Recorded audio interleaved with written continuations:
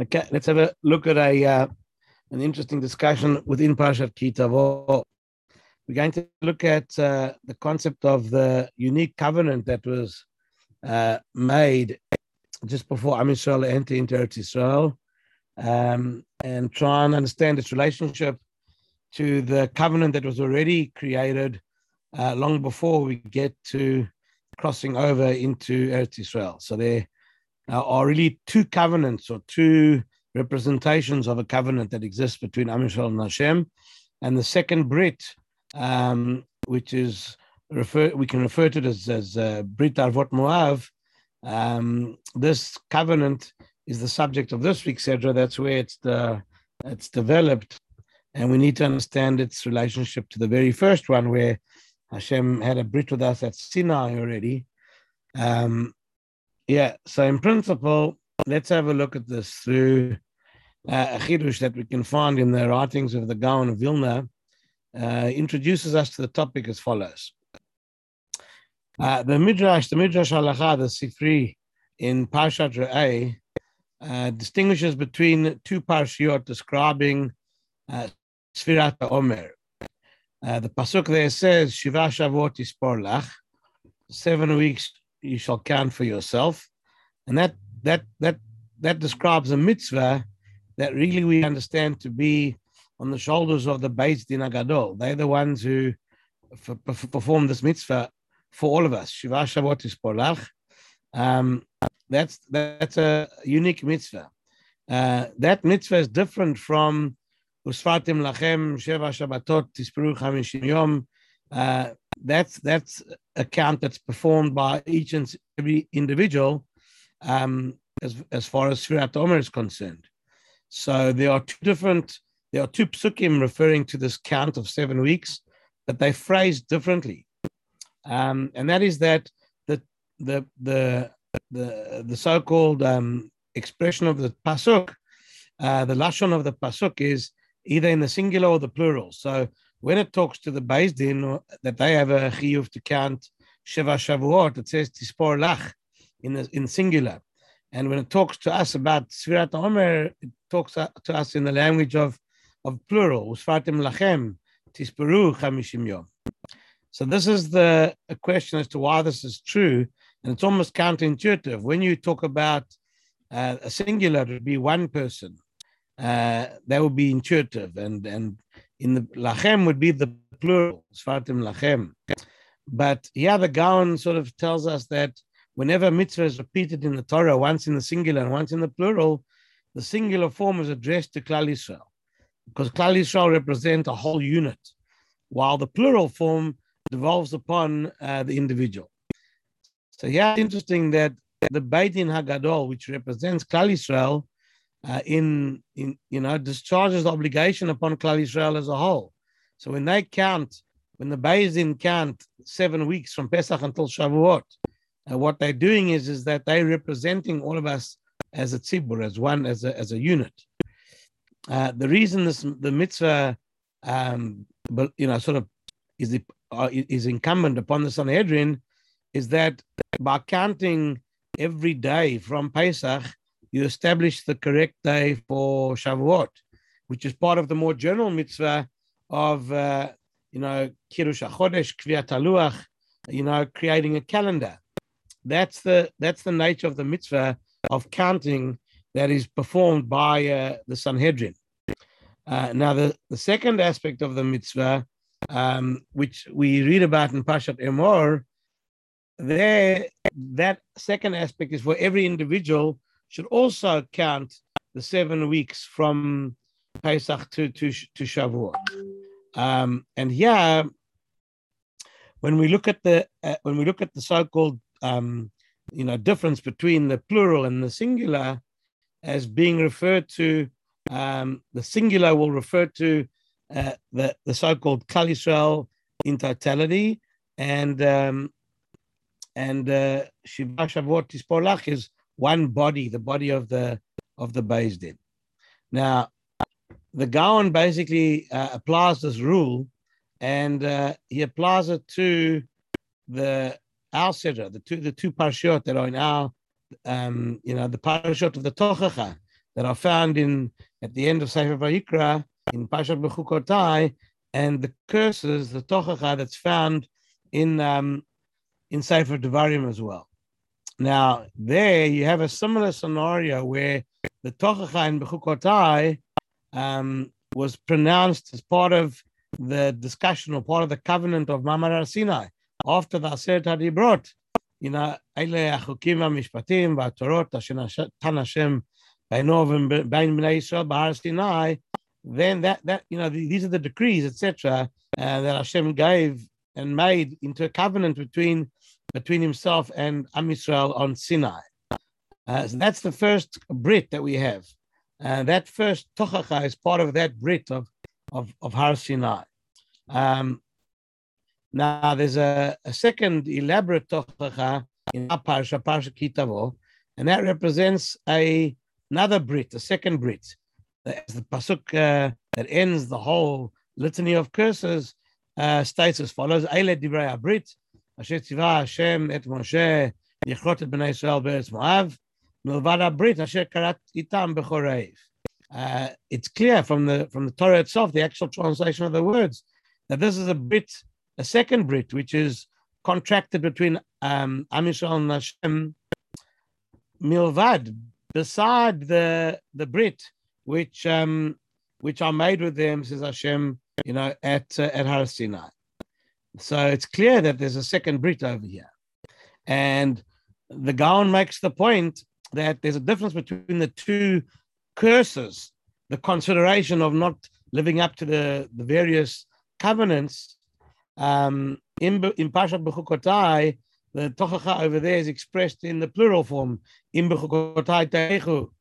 If you follow my decrees, etc. When Parshat Ki Tavo, the chalot in the singular, Vayayim im shamoa tishma b'kol Hashem Elokecha, Vayayim shamoa tishma is in the singular. And so we therefore understand that the tochacha in Bechukotai is speaking to every individual yid, as opposed to in Ki Tavo, the entire tzibur, is spoken to. Now, the pasuk at the beginning of Parshat Nitzavim, explains to us why another Brit, why another covenant was needed at Arot Moav to obligate Am Yisrael in mitzvot over and above what happened, at Sinai. So the pasuk tells us, actually in the Torah itself, I'm not making this covenant with you alone. It's more than that.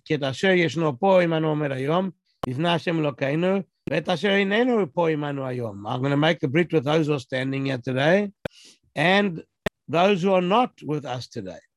So the Gemara in Masechet Shvuot Lametet explains that the original covenant, the original brit at Sinai was made only with the people alive at that time. Not for future generations. We have an idea that all the neshamas of Bnei Israel were present at Har Sinai, and so that every neshama would be affected by the revelation, the Gilui Shechina, and as the pasuk tells us, HaKadosh Baruch Hu tells Moshe Rabbeinu, "Va'avur tieh yirato al pneichem levilti techetahu," so that the yirat shamayim, the fear, the reverence, the awe of HaKadosh Baruch Hu, tieh yirato al pneichem, shall be on your faces. That'll stop you from sinning. So there is this midrash. There's this idea based. The Gemara talks to us about it, that it was true that all of Klal Yisrael were really at Sinai, but some were in physical form and some were, just as neshamas. And it was and there was such an impact made upon the neshamas of Klal Yisrael at Har Sinai that it has effect throughout all the generations. Every neshama that was there, had developed or became a certain, DNA, a certain spiritual DNA. So that's what the kind of Gemara that talks to this concept is the Gemara, like in the Gemara in Yevamot. The Gemara in Yevamot Ayin Tet tells us that Am Yisrael are Rachmanim, Baishanin, Gomlei Chasadim, people who are compassionate, to Baishanin, who are bashful, gomlei chasadim, people who are kind.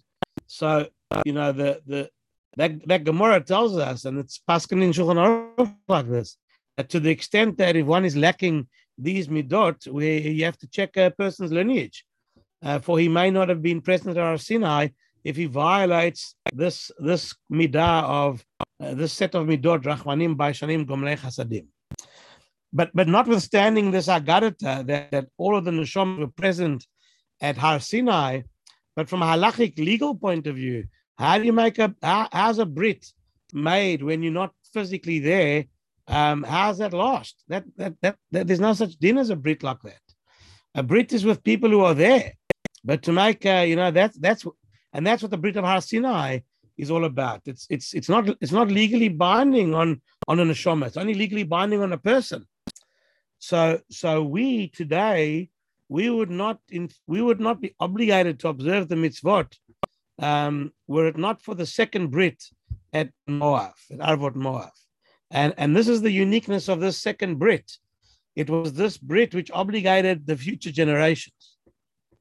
That's the difference. Brit Sinai was specifically for that time, and Brit Moav is all future generations of Jews are part of this covenant, part of this Brit, to keep Torah, etc. Now, the question is, why is there such a difference? Why do you need these two different Britot? Now, the understanding behind it is that before you can make a Brit that's binding on future generations, you have to have an entity that first exists before you can create a Brit that has implications on it. So you've got to create Klal Yisrael first. So you can only expect Jews in future generations to be bound by an earlier Brit if there first exists the concept of Klal Yisrael as a unit. And until Bnei Israel entered Eretz Yisrael, they were only Yechidim. And the original Brit, Har Sinai, was therefore a Brit with Yechidim. And that's why the first set of Tochacha, which is at the end of Bashat Bechukotai, which is related, it's stapled to the Brit of Sinai. So the Tochacha is in the plural because the plural means you're talking to a whole bunch of individuals. Everyone's spoken to, L'kol echad ve'echad. So we were all spoken to, but as individuals. The entity of Klal Yisrael was born only once Am Yisrael entered into Eretz Yisrael, because only after Bnei Israel had a national homeland could they attain the status of a nation.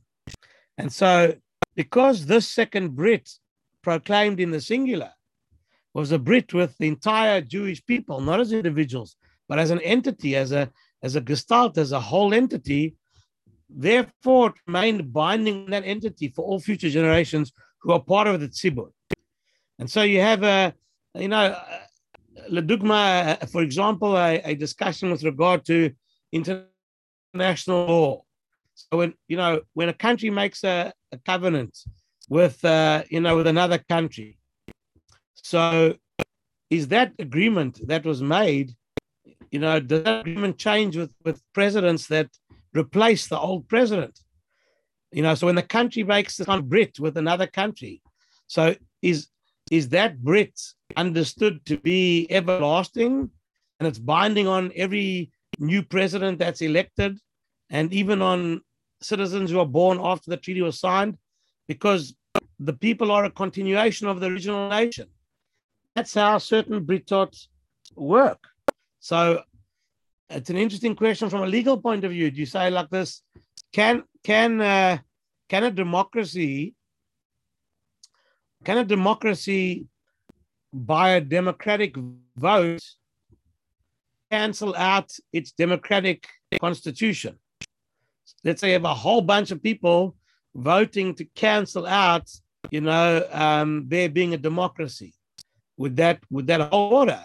Or you say no? You say, look, the existential Brit that created, this country is a democratic one, and therefore all people are bound by that because you're a continuation of the original entity that existentially made itself bound itself to a Brit called democracy. So, that's one way of looking at a constitution.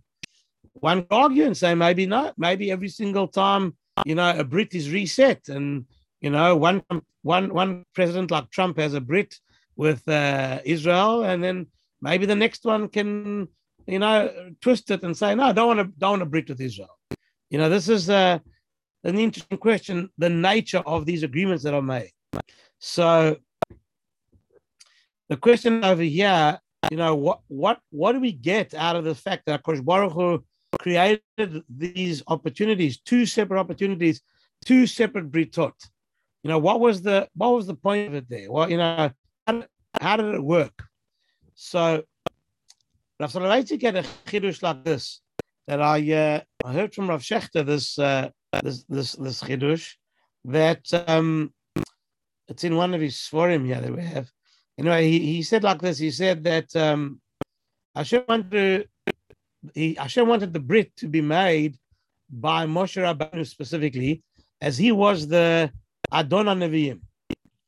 On the other hand, he wanted it to be sealed in Eretz Yisrael, which binds everybody together and creates a tzibur of Klal Yisrael. So Moshe Rabbeinu was not able to enter Eretz Yisrael, and therefore the second Brit was begun by Moshe, but it was completed by Yoshua inside Israel on the occasion of the brachot and klalot at Har Gerizim and Har Eival.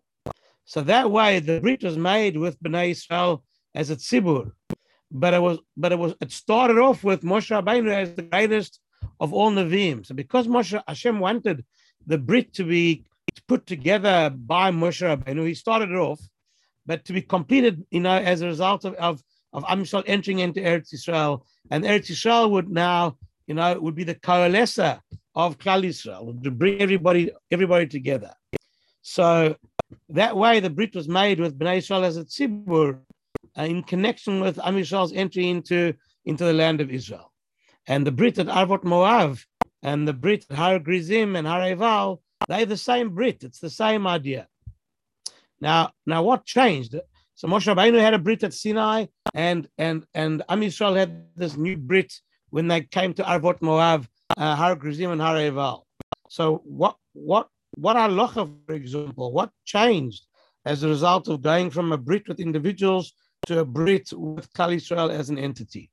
So one of the interesting principles that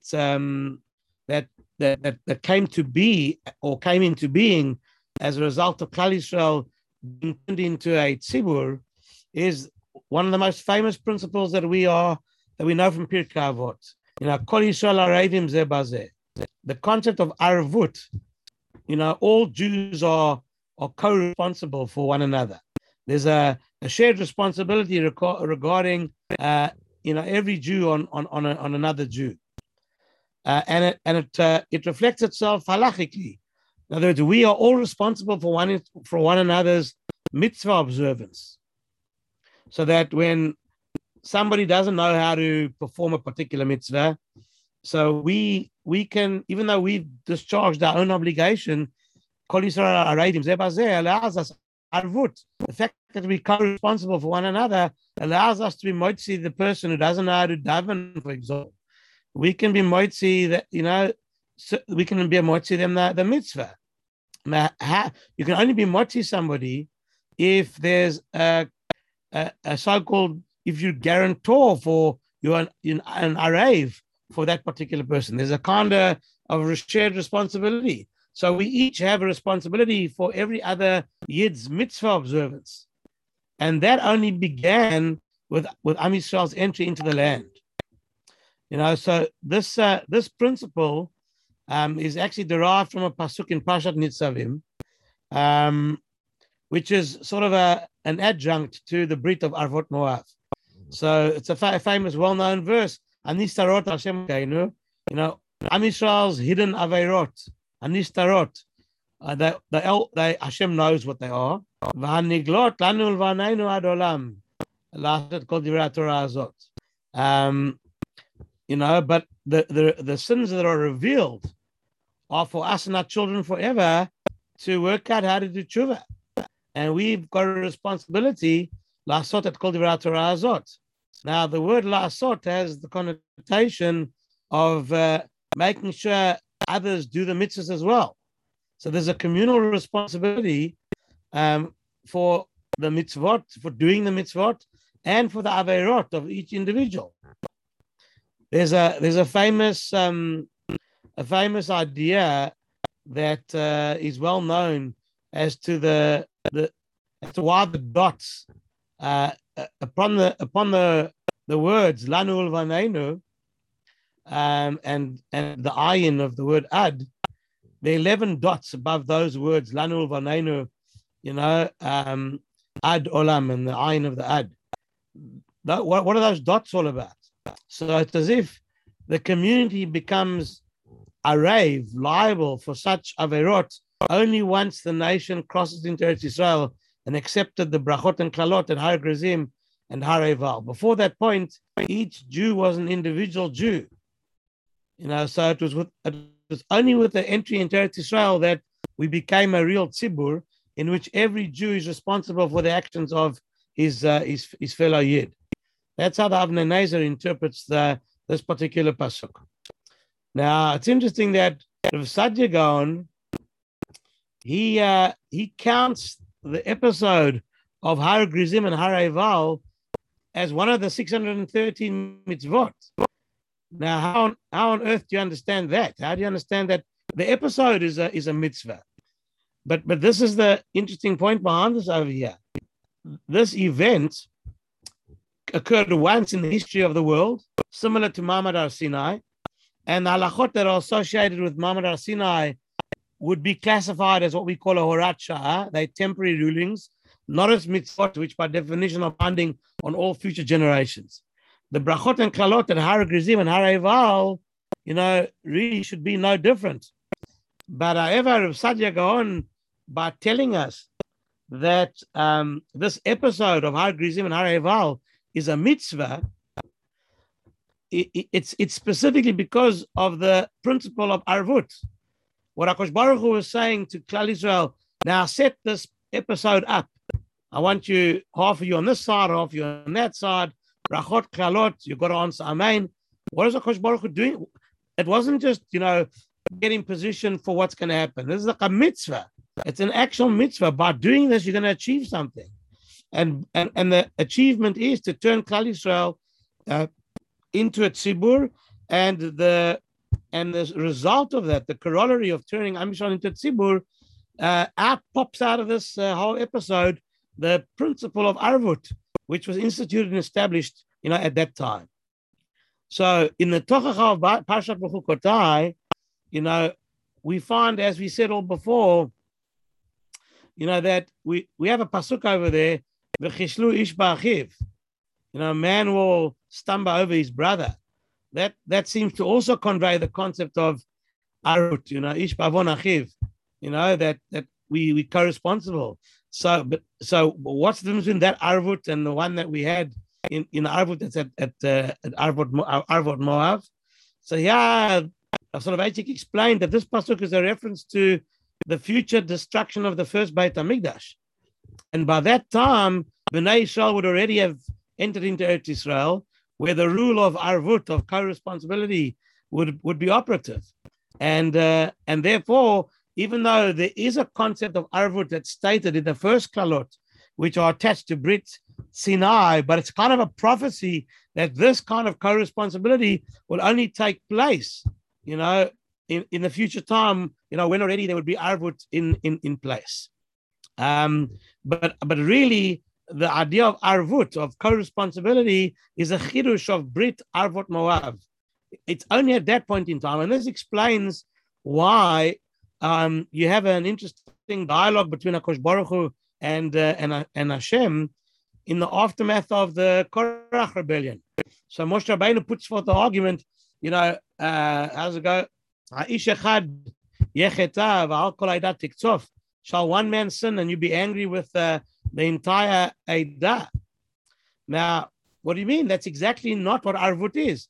One person sins, then everybody's in it. And yeah, the pasuk says, Moshe Rabbeinu himself says to Hashem, "Aish echad yechetah." Well, one person sin and you'll be angry with everybody. Of course, you'll be angry with everybody. That's arvut. So how can Moshe Rabbeinu say that? That Al Kol Ha'Tatiksof must be that in that time there was no arvut, and therefore Moshe Rabbeinu could say such a thing. It was a valid argument as a horat shah because arvut did not begin at the time of the Tochachav B'chukotai, and therefore Korach is an individual. And Moshe Rabbeinu argues, Baruch Hu, why are other people being schlepped into the story? He's just get the one guy who's guilty. Now, so Arvut only began with the so-called Brit at Arvut Moab, Har Gerizim and Har Eival. But once it began with that Brit, you could not offer such an argument because one would be liable for the Aveira, of his neighbor. So this is this is an important idea that we're discussing over here, is the nature of this Brit Arvot Moav. It's a second Brit, and it has a unique role to play in in crystallizing the entity called Am Yisrael, the Knesset Yisrael, and the vehicle through which it's achieved is Eretz Yisrael. Eretz Yisrael is like the glue that creates this binding between all of Klal Yisrael. That we went from becoming individuals bound by a particular covenant, which lasted only until we all passed away, or the Dordaya of the Midbar passed away, and it wasn't binding on all future generations. That could also be an understanding of what where we find the following. This is a controversial principle that. That Soloveitchik would say over, but it's interesting that if Eretz Yisrael is what binds all of us together, so how does Arvut apply to a Jew in Chutz La'aretz? So it's interesting that the Avnei Nezer explains. He has a tshuva about this. He explains that the Jews in Chutz La'aretz who look toward Eretz Yisrael as their national homeland and subscribe to that ideal are also, in a certain sense, part of Klal Yisrael. Now, if you think about what he's saying over here, you've got to wonder about the implications of such a statement. If you have a Yid who divorces himself from the concept of Eretz Yisrael, then what you're basically saying is as follows: that you're not part of the Arvut of Klal Yisrael, because the concept of Eretz Yisrael is what binds everybody together. And this was the big Musar vort, that was leveled at the competing ideologies in Europe when reform of Germany and then by extension those specifically in America, these movements. One of the first things they did was delete any mention of Eretz Yisrael from the Siddur. And they basically, the very famous words of the Meshech Chochmah, who berates them, he refers to them as those people who call Berlin Yerushalayim. In other words, that the Beit HaMikdash is a has-been and we've got no connection to it. Officially, it's in their constitution. And the return to Israel is something that we don't foresee and don't want any part of. And so they separate themselves from the nationhood of Klal Yisrael. In a sense, they're a cultural religion. They're not a nation, they're a religion. This is one of the major telling points of, philosophically, it was very hard for Jews and non-Jews to digest this story. There's a very famous there's a famous historical episode in Europe under Napoleon, where Napoleon convenes a quasi Sanhedrin, and he invites people to join the Sanhedrin, and they had to answer certain questions about the nature of Jews, how they see themselves, and part of it was focused on, is the Jew a loyal citizen of France? Where's your homeland? And so part of the question was, are you a nation or are you a religion? And you know, each sort of ideological sect within Klal Yisrael had to answer this question, and it wasn't so easy to answer. So for those people who said, look, the reform movement basically said, we're not a nation, we are Jews of the Mosaic persuasion, we are Germans of the Mosaic persuasion. We are people who don't have a nation. We divorced from nationhood. Eretz Yisrael is not part of this, is not part of our ideology.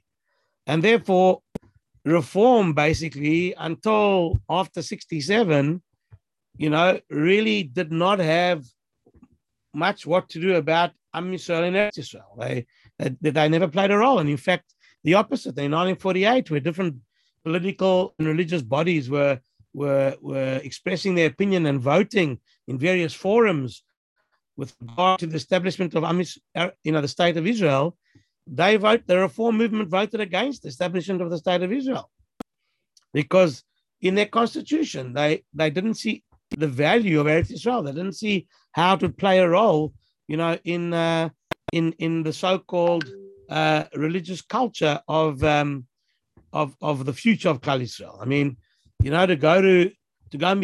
to think in those days, to think of backward Israel where there wasn't enough food and everybody's on rations, and there isn't proper eggs, just milk powder, egg powder, people living in tents. There was no that whole scene of Israel all the way from the 1800s all the way through until modern times.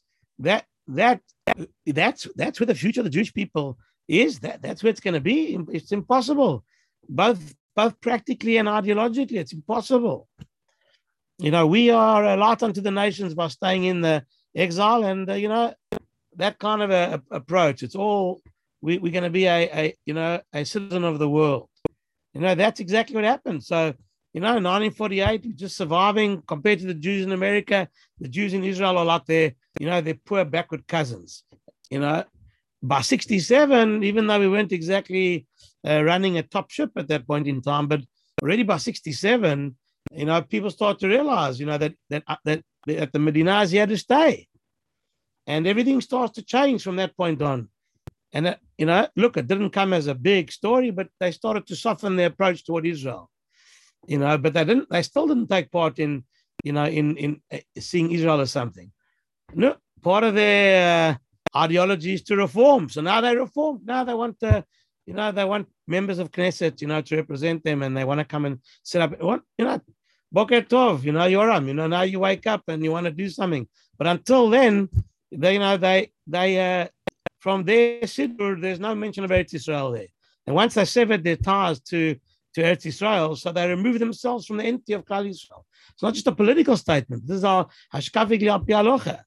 But anybody who considers themselves to be out of place in Galut, even if you're having a good time here, but out of Eretz Israel, that this is not the place to be. That in the end of the day, you realize that Klal Yisrael can only really fully develop, in Eretz Israel. So even if you're living outside of Eretz Israel, you still attach yourself to the binding koyach of Eretz Israel. And that way, you're still part of the Arvot Moav, the Brit Arvot Moav. And therefore, you're still considered to be part of the principle of Arvut, and whatever it implies. And that's so this is really the chidush of this week's Sedra, and the concept of Brit Moav, that there's all of a sudden a concept called Arvut, which derives out of it, and it has halachic connotations to the way we keep mitzvot, and the way we try and help other people fulfill the mitzvot as well. So this concept of arvut comes out of this Brit. Now it's interesting that part of this covenant, the way that it was, let's call it cemented here, is possibly through the understanding another aspect of what happened there regarding the brachot and klalot of Har Gerizim and Har Eval. And that is Moshe Rabbeinu's, Moshe Rabbeinu's command through the Zakanim to Am Yisrael to write a Sefer Torah on stones, at Har Eval. And there was a korban there that was brought as well as part of the simcha of this covenant. Now that this particular story, we mentioned before that the Bahag is Rav Saadia Gaon we quoted before. The Bahag, he also counts the mitzvah concerning Har Eval as part of the mitzvahs, and the Ramban tries to explain his position, and so he suggests that although we were explicitly commanded to draw a boundary around Har Sinai and to prepare to receive the Torah over there, again, says the Ramban, those measures had no lasting effect and are considered temporary obligations. And therefore, that whole preparation of Har Sinai doesn't count as one of the 613 mitzvot. But writing the Torah on the stones, by contrast, that when you write the Torah on those stones there, that is to that's to remain with us forever, and the brachot and klalot entail an internally binding acceptance of Torah. So although there's no specific action that we were required to perform, at that point in time, the fact that the mitzvot would have a lasting effect, as we've explained until now, the Ramban brings this idea to try and understand, the position of the Bahag, who counts it among the 630 mitzvot, just as Rav Saadia also includes this mitzvah to establish this brit of brachot and klalot in his list of Taryag mitzvot. So, this is again, this idea is brought up a number of times, and some of the early Rishonim and Goinim already are looking at this interesting concept of this episode incorporating a mitzvah, that this principle really generates a type of arvut and a binding covenant for all future generations. So this principle of arvut, it's very interesting. There's a basic question that we need to ask with regard to this nature of arvut. Does the concept of arvut constitute a separate individual mitzvah, or should it be viewed as a broad overarching principle? Because there are many people that don't count, the Rambam doesn't count this story of Har Eval as a separate independent mitzvah. So how do you see this? Because maybe you could argue that the acceptance of any mitzvah automatically includes an obligation of arevut with respect to that mitzvah, and therefore arevut is not an independent mitzvah, but rather a feature common to all mitzvot. And this is what possibly the Gemara in Masechet Sotah Lamed Zayin states, that each mitzvah includes 600,000 covenants, as each member of Klal Yisrael bears responsibility not only for himself but for the entire Jewish nation as well. Now, what you say, what's the nafkamina between how you see this arevut? We know we're all co-responsible, but is it an overarching principle like we've described until now, or it's built into all the mitzvot that exist? So you'd say, what's the nafkamina? Well, the question is, there's certain mitzvot which apply only to men and not to women. And so one of the nafkaminas of this question involves the status of women with regard to arevut. So famous Gemara Masechet Brachot Daf Chaf Amud Bet, there the Gemara discusses whether women are included in the mitzvah doraita of Birkat Hamazon, or maybe they're only obligated midrabanan. And that particular question, whether a woman can recite Birkat Hamazon on behalf of men. So if the Torah exempts women from Birkat Hamazon, then they can't say it on behalf of a man because the level of obligation is not the same. And that may be how we need to look at it. Now, the Rosh basically took this to mean that the concept of Arevut does not apply to women.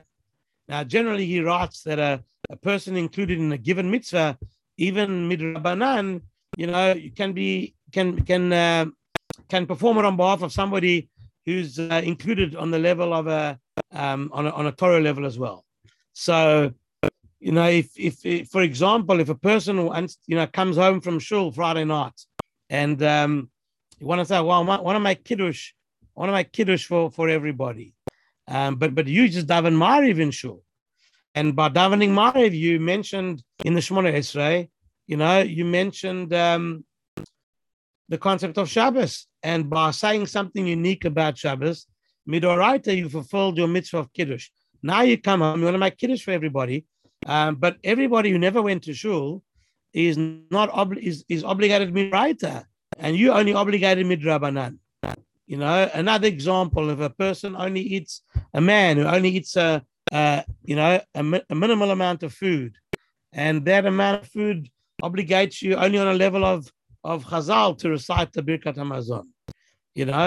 What about somebody who ate a big meal where you're satisfied, and that quantity allows you to make or requires you to make Birkat Hamazon midoraita. So the concept of Arevut means that there's co-responsibility one toward the other, and then even though the obligations are on different levels, can you still help the other person fulfill the obligation, even if yours is on a lower level? So this is a whole big discussion there with regard to be moitzi other people mitzvot. And the Rosh thinks you can do that. But the question is, women, however, do not bear an obligation of arevut. And therefore, maybe they don't fulfill a mitzvah on behalf of those people with a higher level of obligation in that particular mitzvah. Now, there were Achronim who understood this literally, that they interpreted this to mean that the concept of arevut does not apply to women at all.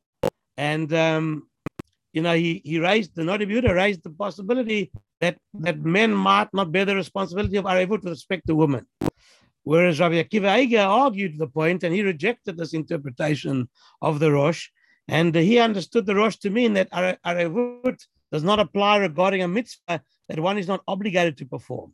Only when a person is individually obligated in a given mitzvah do you become obligated through arevut to help others perform that particular mitzvah.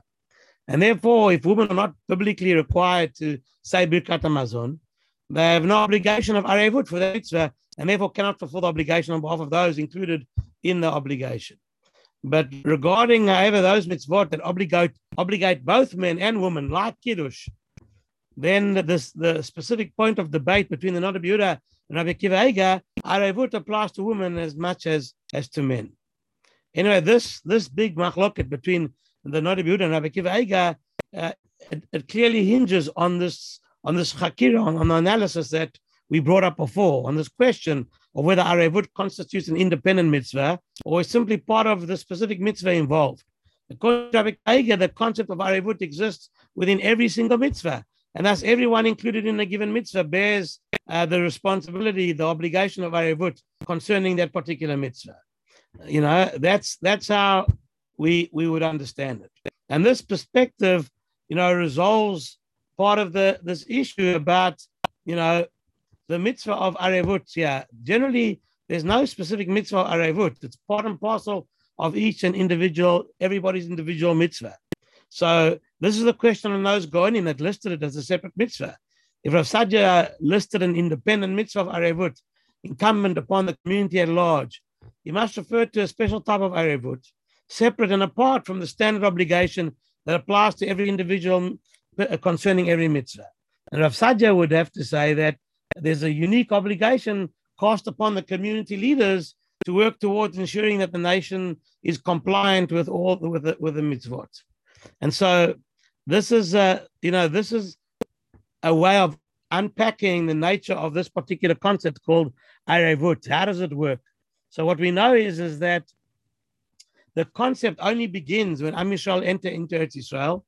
There's a covenant, a brit, a second brit, which is responsible for Arevut, and the vehicle by which we are bound together, is Eretz Yisrael.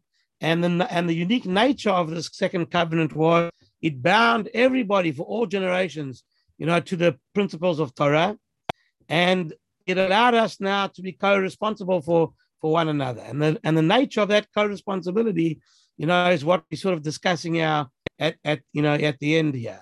We're trying to work out what's the nature of this arevut, how does it apply, and so there are different ways of interpreting on what level it applies.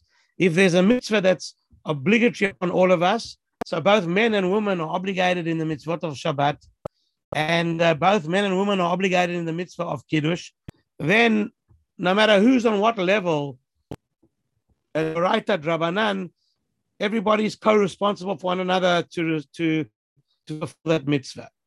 But if you're talking about a potential mitzvah where there's no obligation on the woman to do the mitzvah, and there's a mitzvah on the man, so for a woman to volunteer the mitzvah and then through the principle of arevut try and be motzia a man in that particular mitzvah, that is a harder concept to join together, because there was no obligation in the first place. And that seems to point to, if you hold like that, that seems to point to the idea of arevut being very specific. It's a concept that is a general concept, but it has very specific connotations as it applies to everyone's co-responsibility with regard to mitzvot. In fact, the Meiri brings that the whole idea of the judges within Klal Yisrael, the Talmidei Chachomim, that have a responsibility as leaders of the people to make sure to check and inquire about the actions of their town, because everybody has arevut toward one another. So, in addition to the general obligation of arevut, there exists a specific obligation of arevut incumbent upon leaders, and this obligation may perhaps be counted as an independent mitzvah. So you have this. We're trying to resolve why some people counted it as a special mitzvah, specific mitzvah, independent mitzvah, and other Rishonim never counted it at all.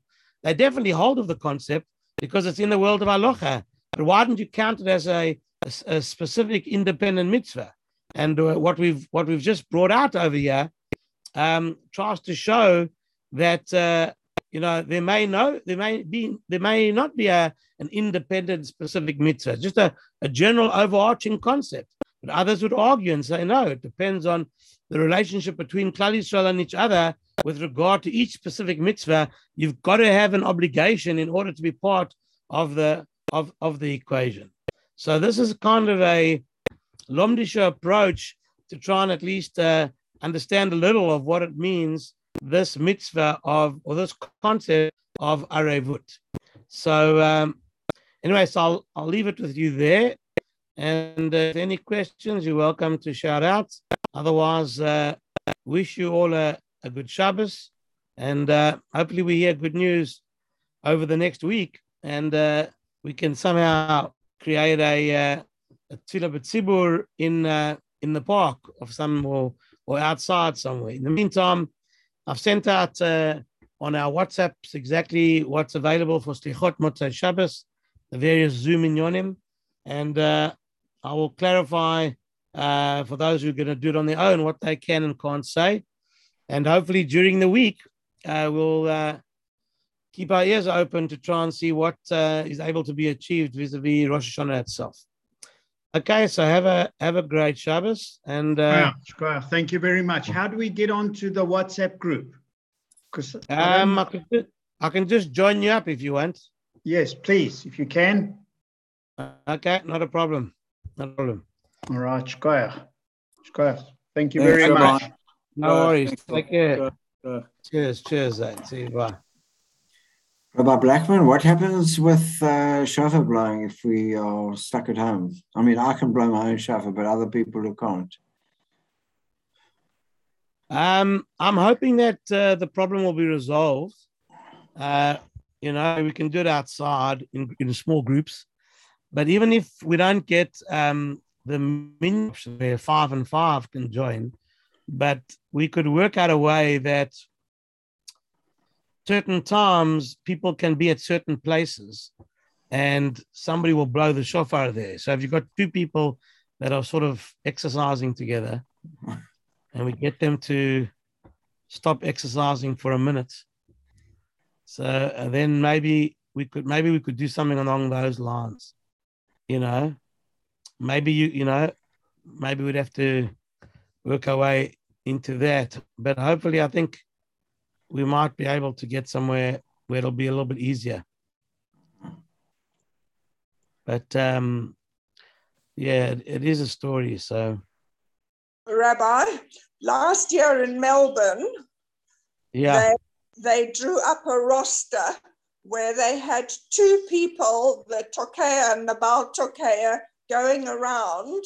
You had to sign up on a roster for a particular time. And at that time, they came and knocked on your door, and you went outside your door, and they blew in the street outside your front door, and they had groups of people walking around the streets to wherever anybody had signed up, and they went all around Melbourne like that, which was all organized by the Beth Din, apparently, or the Rabbinical Council of Victoria or something like that. Yeah, so hopefully, we'll need to do that.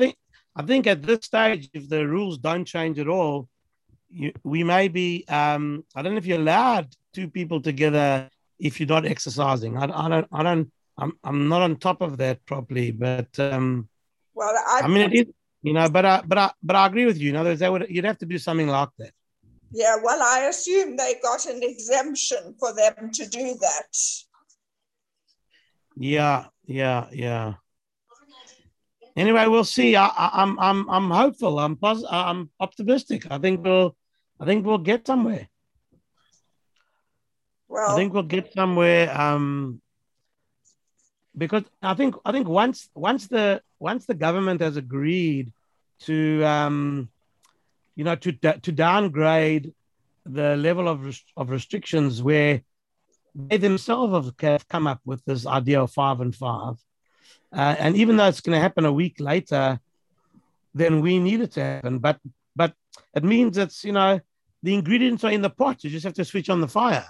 You know what I mean? So if we can try and ignite the principle because unless I haven't understood it properly, it's not anymore about the sakana of corona, the week before to the week after. No one's got that kind of ability to say, well, at this point, it's going to be not that dangerous. At this point, it's dangerous. It's much more, in my understanding of it, it's much more a logistic issue.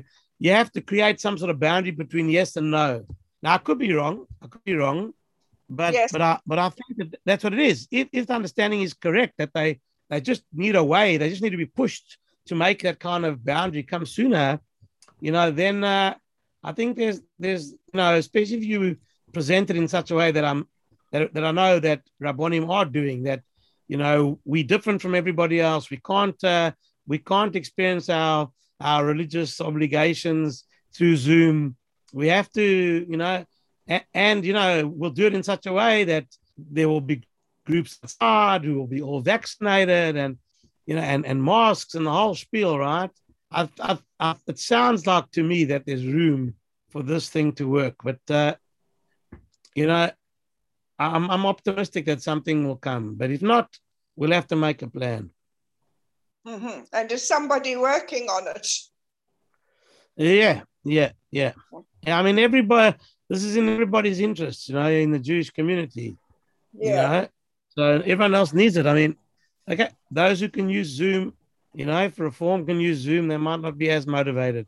And therefore, people might have the choice and say, look, Corona is dangerous. We don't have any sakana, whatever. Everybody to their own state. But no from Yid is going to come along and say, look, I really believe that the sakana now is different, on the 13th of September compared to the 6th or 7th of September, whenever Rosh Hashanah is.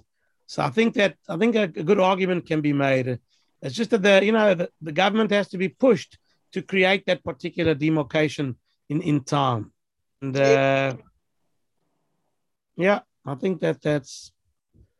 I think the irony of it all to me is that it's the severity of the virus that caused the change in attitude, because the entire time that you were thinking that we could beat it and we could get down to zero, so you have to do everything in your power to lock down everybody. But the minute you gave up on that strategy and said we're not going to beat it by getting it down to zero, we'll never get it down to zero. We have to learn to live with it, and that'll be the best way to do that is through vaccinations. So the severity of the virus changed the attitude, and with the change in the attitude, you've got to like open up slower and slower, motivate more vaccines, and that's what probably gave us the out. Anyway, that's the way I sort of look at it. But yeah, let's hope there's something that works for us. I mean, yeah, let's hope. Yeah, I don't feel like walking up the hill, but so we'll have to. Where are you, Megan? You're halfway up the hill, no? Halfway up, yes. Halfway between us. Yeah. And anyway, look, we'll make a plan. I think it'll be good. I think people outside will be good, even if it's just for 2 days. Yeah. For at least for the blowing, but we need a minion. We need a minion for Yom Kippur. I mean, probably be easier to be Korea B'Shtachave in Barraclough Park, but than in Shul. But please God, the weather will hold so you can have a Sefer Torah out there for a little bit. It'll be interesting. That's not going to happen. You don't think so? Eh? No, I don't think so. Oh, well, listen, gotta be optimistic. You better daven hard on Rosh Hashanah. Yeah, I'm gonna blow like hell. Yeah. Yeah. Look, I tell you, we spend hours working out how we're gonna, rewrite the machzor, and I tell you, I don't know, I can't breathe anymore with this stuff. There's so many. And every time you almost get to a conclusion of, right, we've got a new machzor waiting for everybody. The next thing, 5 and 5. So, all your work goes to zero because we're not optimistic that we're going to get there, But I guess some people have to be realists also. And, anyway, so at the moment, look, we've spent hours trying to work out how we're doing shlichot on Zoom. And, maybe that will be the toilet, Rav, I don't think your mazel will go to waste because not everybody will make the 5 and 5. True. Yeah. Yeah, no, look, I'm scared to put these Zorim into print because next year they're going to come with it to Jules. So that come was a fantastic Mazor. Why don't we use it this year? Yeah. That's all missing. Forget the PUT, man. Yeah. Yeah. And let's blow only 30 sounds, not 100. Yeah, 30 sounds, yeah. Everyone leaves for the second half. All right, no worries. Okay, thank you. Bye. Have a great Shabbat. I had a quick question if there's a second. I don't know. Yeah. So I was discussing with a friend, let's say someone for whatever reason didn't have a sukkah, couldn't sit in a sukkah, couldn't have access to a sukkah, it was illegal. So then fine, so Chol Hamoed doesn't eat in the sukkah, he's married, so let's say he doesn't sleep in the sukkah. So what about in Yontif? So you got diametrically opposed issues because on the one hand, you have a mitzvah to wash, particularly on the first night, and otherwise you have a mitzvah sort of, but that obligation, it's, in a way, is it forbidden to fulfill that obligation outside the sukkah, or is it independent? What would be then? You mean because because of Corona, what do you do with eating inside? Yeah. Meaning, should you wash? Yeah, you'd assume that Ones Rahmana Patre would mean that you have no liability. The mitzvah of sukkah, you have no liability for violating it. And But therefore you should you actively, let's say, okay, excluding, let's say, the first night, but on first day Yom Tov, should you wash? Yeah, I would think so. But then what I'm saying is once you're washing, now you have an obligation to eat in the sukkah, which you're not fulfilling. It's like, yeah, but it's almost like wearing a fork on a garment and not wearing tzitzis on it. Don't wear it. You can't. Yeah, but that's the idea of honest. You can't, you can't.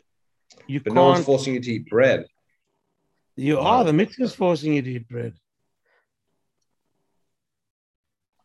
So what I'm asking, is it a mitzvah that comes with an Avera?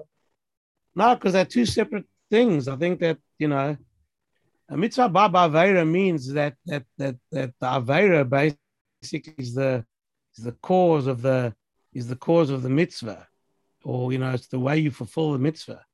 Yeah, you've got like two chiyuvim. You've got a chiyuv to eat al yontef lechem mishnah, and you've got a chiyuv to sit in the sukkah or not eat outside the sukkah.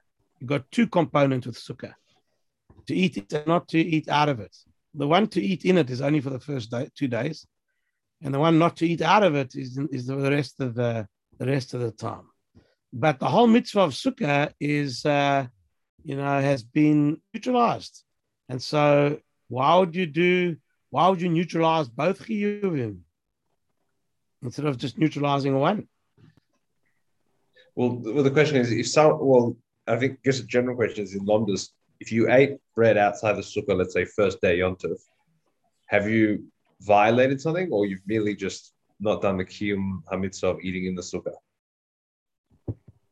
Yeah, well, throughout all of sukkahs, if a person eats outside the sukkah, you violated something. Or have you just missed out an asay of it? No, there's no asay to sit in the sukkah. There's no asay to sit in the sukkah shivat yamim. It's just a lot asay to sit outside. Is it? But isn't the command to sit in the sukkah? Yeah, but what it means is that dafka on the first night, when it's chutzah, it's the first 2 days, then there's a mitzvah to eat inside the sukkah, and you have to do that mitzvah. The rest of sukkahs, if you don't want to, you don't have to. But if you do, you mekayim the mitzvah. It's like matzah on Pesach. You have to eat the matzah on the first 2 nights, and the rest of it, you don't have to eat matzah. But if you do, you can be mekayim a mitzvah.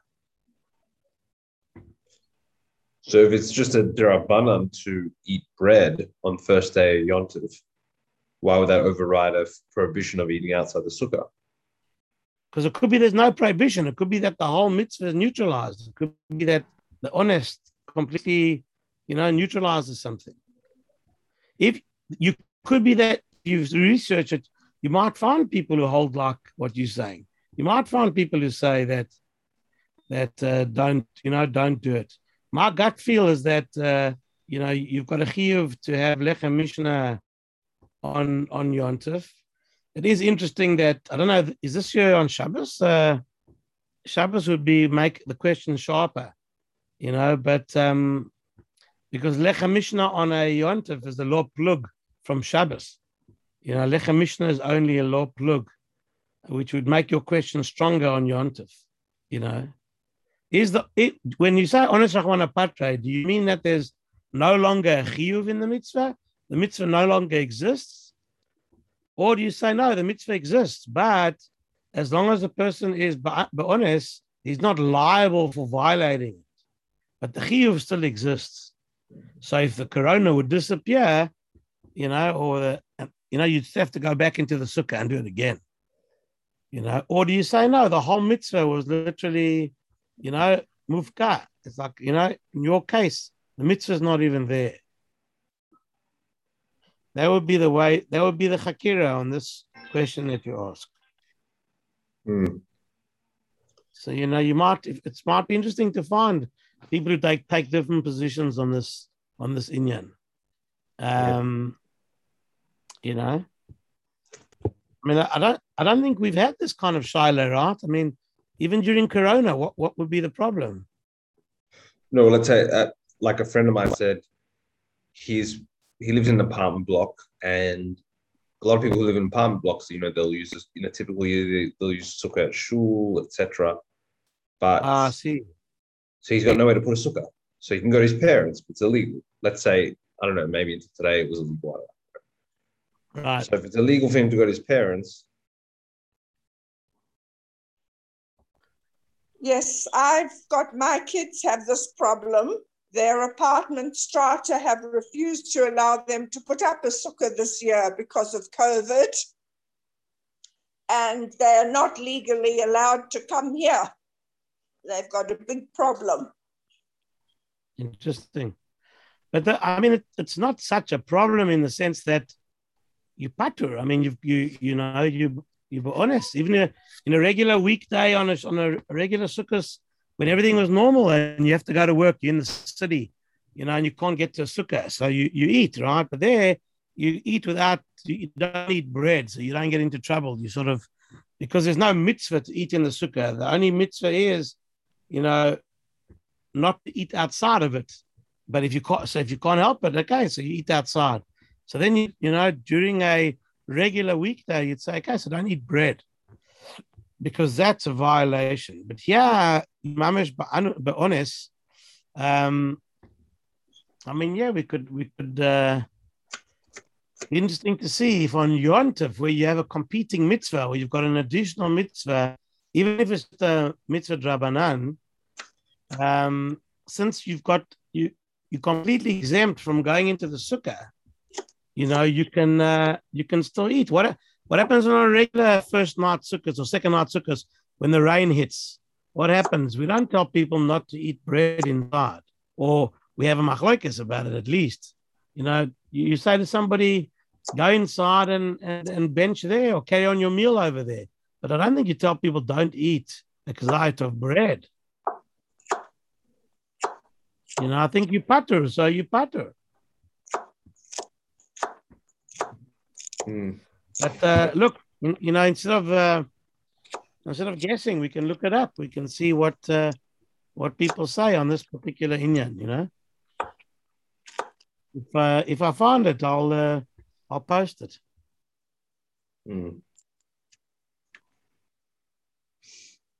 I can once I can quickly have a look if you want, but anyway, let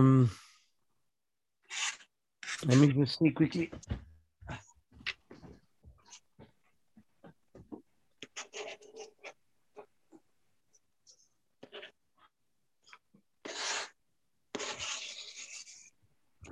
Shoot.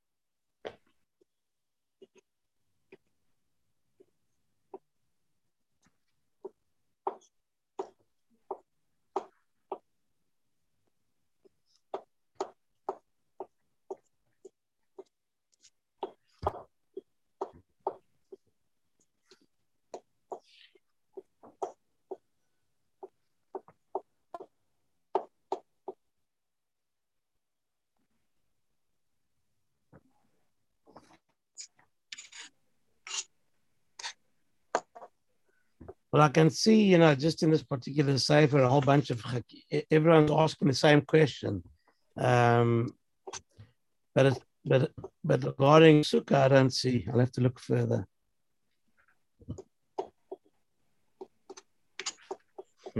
Yeah. All right. I'll look up to see what somebody says explicitly. All right. Yeah. Okay. Shkoyach.